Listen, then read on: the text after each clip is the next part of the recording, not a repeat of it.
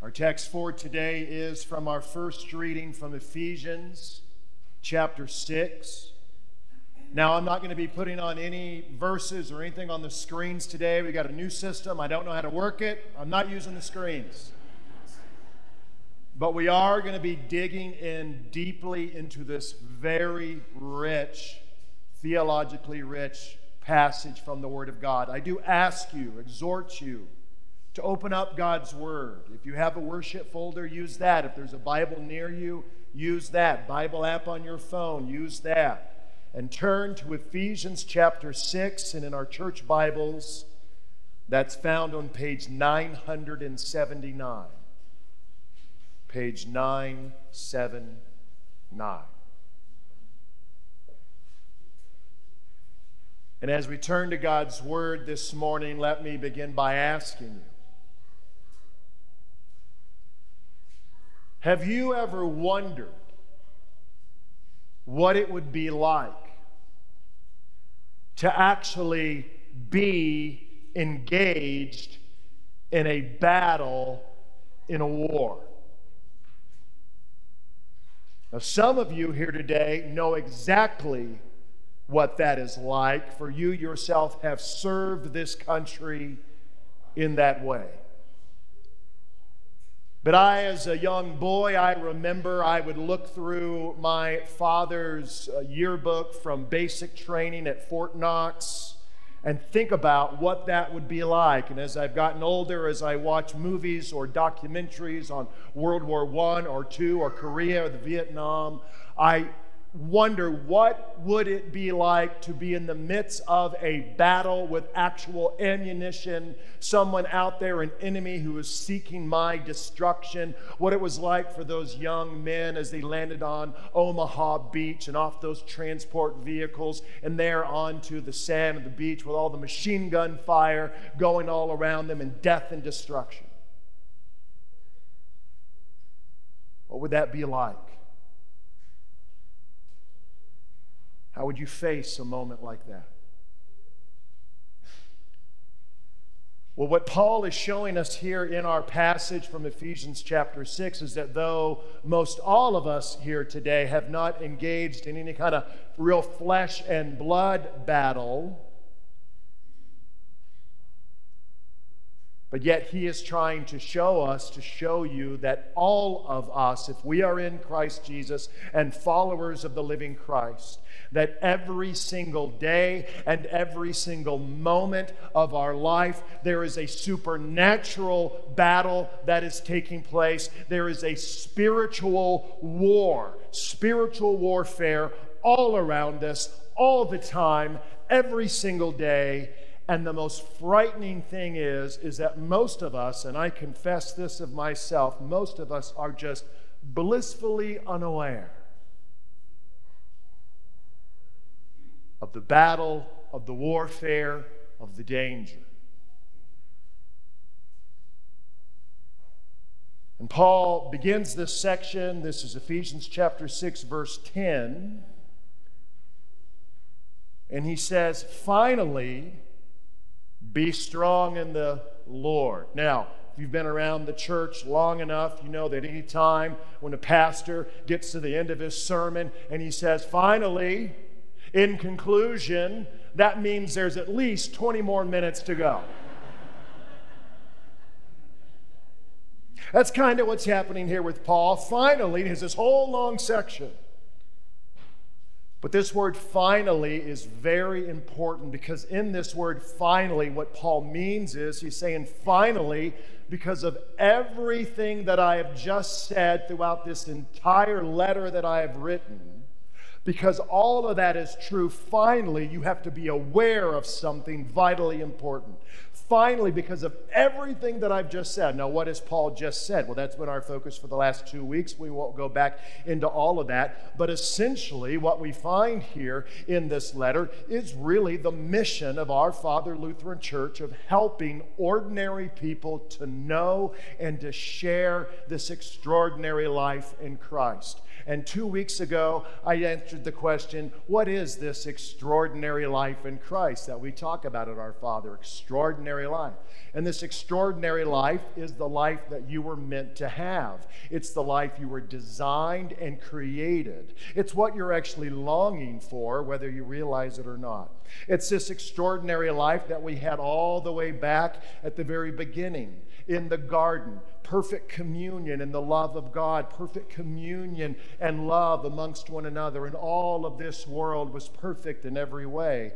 And it's that life, that extraordinary life, that we lost. And that we're actually seeking and longing for. And it is that extraordinary life in Christ that we will have finally one day again because of the life and the death and the resurrection and the ascension and the reigning and ruling and the promises of Christ to return to this world. One day we will finally have that life in its fullness once again. Perfect communion, the love of God, all people together in one, and all of this broken world healed and restored and made right. What we lost in the fall, we will have one day again when Christ returns. But here is again the mission. We can begin to have that extraordinary life even now. And that's what Paul is saying real quick back in Ephesians chapter 1, the end of verse 13 and the beginning of verse 14, where he says that we were sealed with the promised Holy Spirit, who is the, quote, guarantee. And that word guarantee, we looked at 2 weeks ago, very important word. It literally means in the Greek that the Holy Spirit is our deposit. It's the first installment of the life that is to come. Do you believe that? That already you have and is available to you the life that is to come, that first installment of that can be yours even now. To know the love of God deeply in your life and to know it more and more and to share that love. That's what Pastor Micah talked about last week, and to share it out with the world.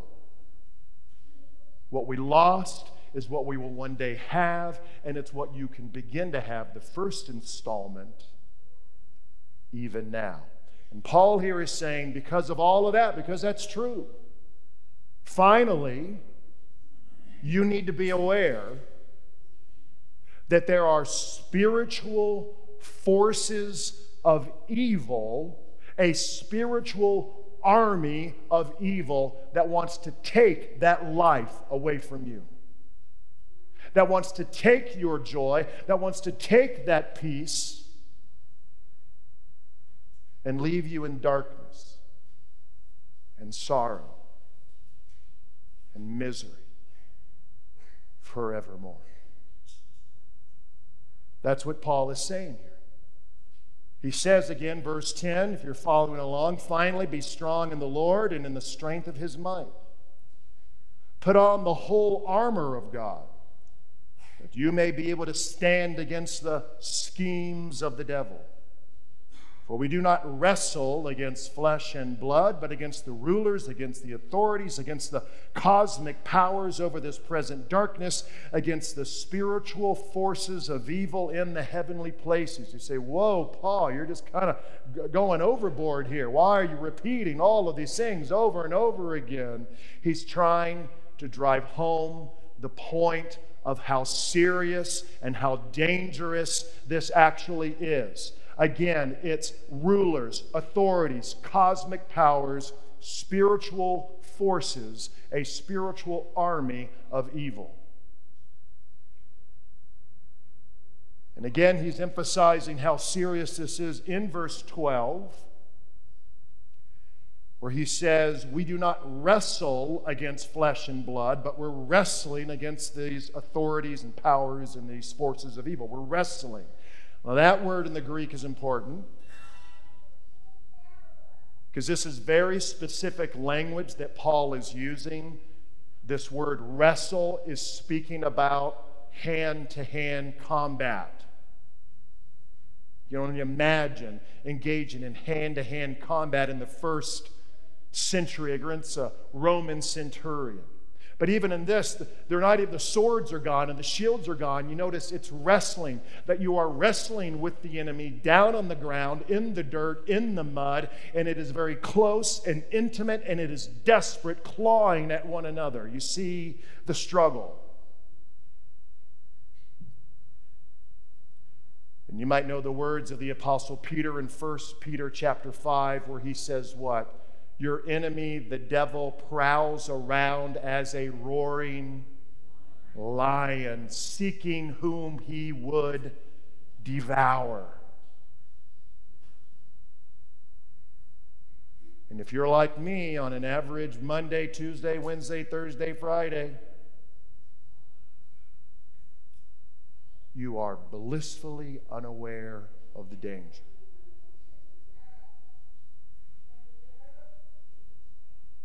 But what's the form of this attack? I mean, what does this spiritual warfare actually look like? Well, Paul's showing that to us here too. Look at the end of verse 11. He speaks about being able to stand against the, quote, schemes of the devil.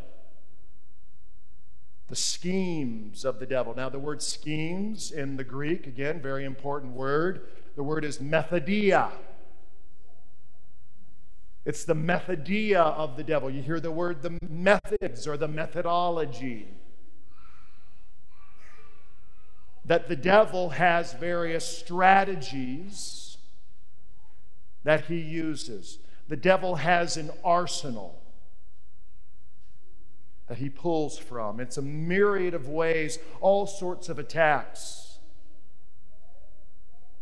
By the way, the word the devil, even when I say that, some of you, it's almost like a funny word. Oh, you believe in the devil? You know, forget about the guy with the red suit and the pitchfork and the little horns and all of that comic kind of idea. If you struggle to believe in the devil, I understand that. I live in the 21st century America as well. I talk to people, I say, do you believe in God? Oh yeah, I believe in God, an uncaused first cause, creator, designer of all things, the source of all life. That makes sense. I say, well, look, if you can believe in a supernatural being that is loving and benevolent, why is it so logically difficult to believe in a supernatural being that is evil and malevolent?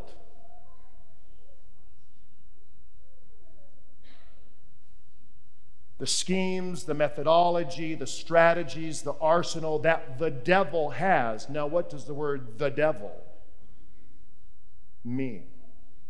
Again, it almost sounds like a comical word, the devil. Devil comes from a Greek word, a Greek verb.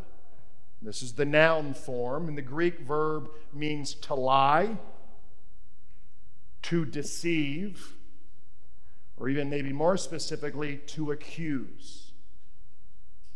So the devil, it simply means the liar, the deceiver, the accuser.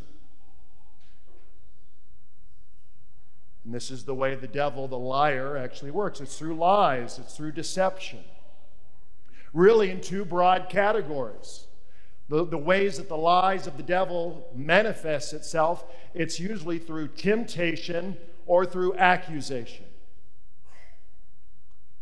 Through temptation or accusation. Now, I don't have time today to go through all the various ways that this occurs, and this doesn't come from me. This is from theologians from a couple of hundred years ago, far wiser than myself. But what are some of the ways that the devil will lie to you and tempt you? Here's just a couple.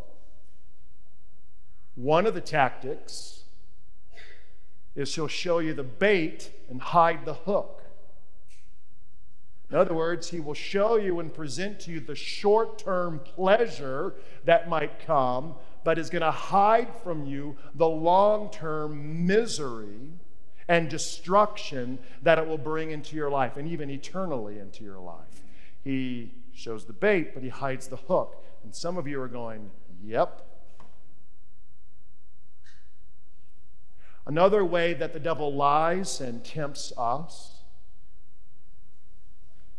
is to have us focus on the sins of Christian leaders. We say, that's a Christian leader. I'm not as bad as they are. I'm going to keep doing what I'm doing. We just did a series on King David, and you know the story of King David and Bathsheba, and there's adultery and there's murder. And I guarantee you there were some of you who heard the story of King David and his sin. You would say, if he was still in the club and God loved him with all that he did, I'm going to keep doing what I'm doing. That is a lie from hell itself. Or he can have you focus on what we might call cheap grace, where some of you will actually think to yourself, look, I know that I'm going to be forgiven, so I'm going to do this anyway. That's cheap grace. Or in the midst of suffering,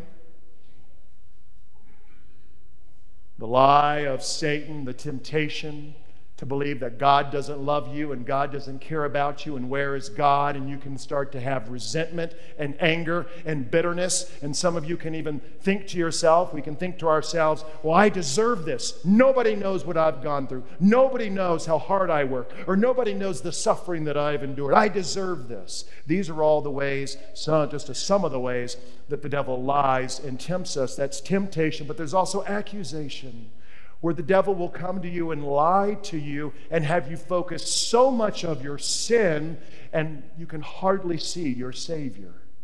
Yes, we should think less of ourselves, but we should not think less of the Son of God who suffered and died for you. His love and his forgiveness goes on forever. Or for some, the accusation can be to have you obsess over a past sin that you can do nothing about, a past sin and the hurt and the damage that it has caused, and you can do nothing about it, and you're so obsessed with it, you still are thinking about it and can't see that you're loved and forgiven. Or for some, maybe, especially as Lutherans, we're saved by grace alone, faith alone. It's all the work of God. And so you've got this sin in your life that you hate, and you pray and you pray and you cry out to God, and you hate the sin, and you ask for God's help, and you still commit this same sin, and you can even doubt God. It's not just accusing you, but it's accusing God. Where are you, God? Are you even there? And that's despair. These are just a few of the ways. I could go over here, I could open up this piano, and I could sing into the piano, and whatever particular chord that I was singing, there would actually be a string in the piano that would start to vibrate. This is what the devil does. He knows you so well. He knows exactly how to attack you, and it might be one thing on one day, and it might be something else another day or the next year. The schemes. Paul doesn't want to leave us here in despair. Of course, he wants us to know we have hope, that we have a resource. And this is why he, in verse 13 and following, speaks of putting on what? The full armor of God. And what is this armor? He talks about in verse 14, the belt of truth. That's what holds everything together. How do we combat the lies of the devil? It's with the truth of God and his word. He speaks about putting on the breastplate of righteousness. We have to put that on. The image here is of a Roman centurion. Maybe you've seen those images, this beautiful breastplate. It's got the abs all kind of already chiseled in there. It hides the flab. It makes you look good and shiny. See, this is our identity that we have to put on every day to remind ourselves who we are. The devil will call you by your sin, but God the Father calls you by your name, and he says, you are my beloved son and daughter, and you are the righteousness of Christ himself. You have to put that identity on every day. And it says that he gives us shoes for your feet, having put on the readiness given by the gospel of peace. What are these shoes of the feet? That's kind of the strangest one. Well, it's the shoes of what was called the evangelist, the one who would run and bring good news. If there was a warfare, if the enemy had been defeated and your army had been victorious, you would send that evangelist with those shoes to run into the city and say, good news, the enemy has been defeated and victory is ours. And it's that proclamation. It's making it aloud. And a great way to ward off the lies of Satan is to share the good news we have with someone else, and even share it and say it aloud to ourselves, and to sing it and to yell it and to write it. to work it down deep into our hearts. He says, in all circumstances, you take up the shield of faith.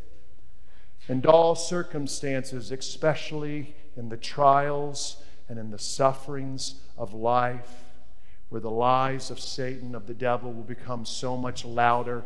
And it's in those moments, that shield of faith, those fiery darts of the lies of the devil, and those moments where you might think, God has left me and God has deserted me, and where are you, God, and why are you allowing this to happen to me? But the shield of faith comes up and says, no, despite all the evidence to the contrary in my life, I still believe and know that God loves me and that God is working through all of these things. And how can we believe that? Because we have the helmet of salvation. Salvation comes only through the cross of the Son of God, Jesus Christ, and his resurrection, that God himself offered himself as the sacrifice, God bleeding and dying for you on the cross. That's the helmet of salvation that we wear on our heads. We have to put it into our minds and into our brains. Hold thou thy cross before my closing eyes, and shine through the gloom, and point me to the skies. And finally, the sword of the Spirit. The sword of the Spirit, which is the Word of God. The Word of God, which is living and active and powerful. Powerful. Putting on the full armor of God. How do we know that this will work? How do we know that we will stand? Because we have an enemy. But that enemy has already been defeated in the death and the resurrection of Jesus Christ. In Ephesians chapter 1, Paul says that God has put all things under the feet of Jesus Christ, and he's working all things for the sake and for the good of his people, for the church. Paul says, finally, be strong in the Lord and in the strength of his might. He doesn't say be strong in yourself and summon up the strength yourself. It's the strength of the Lord. We have an enemy, but that enemy has already been defeated. Isn't that pathetic? Poor Satan, poor devil. Ha!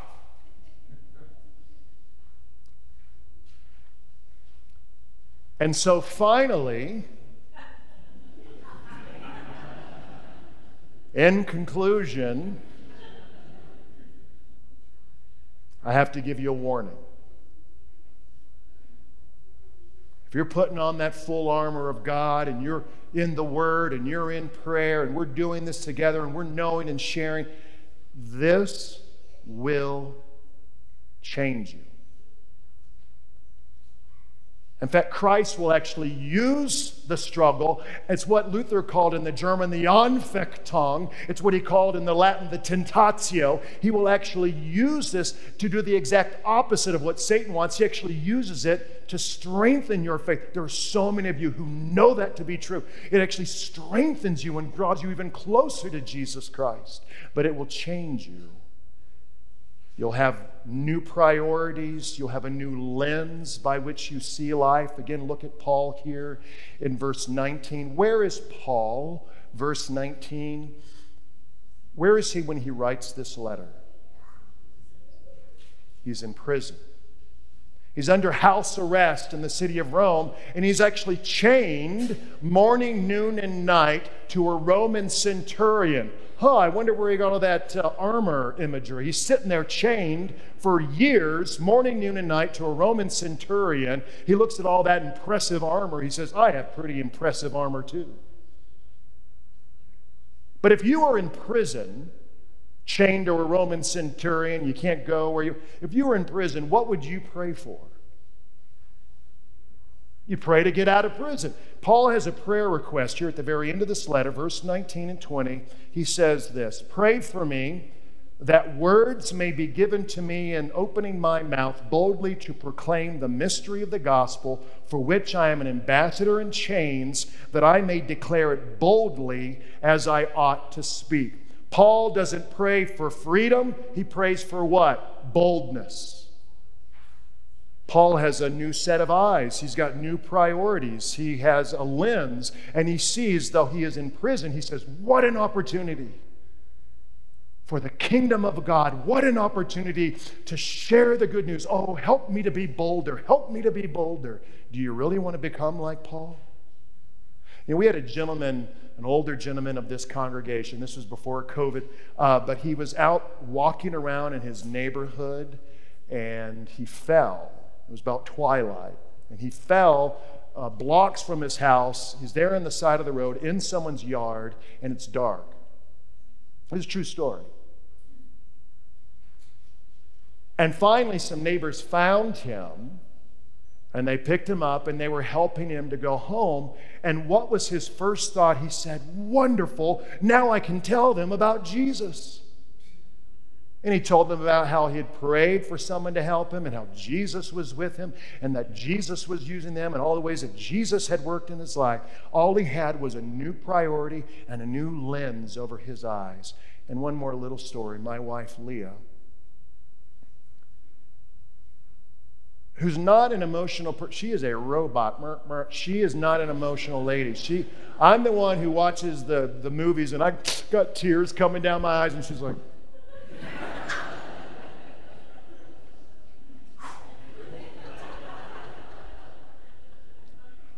She's not an emotional person, but, you know, this was a particular season. This was several years ago now, a particular season of her life, just really breathing in the Spirit right through the Word.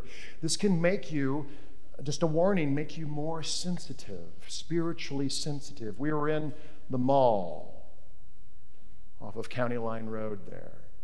We're walking in the mall, and I think Amelia was still in a stroller.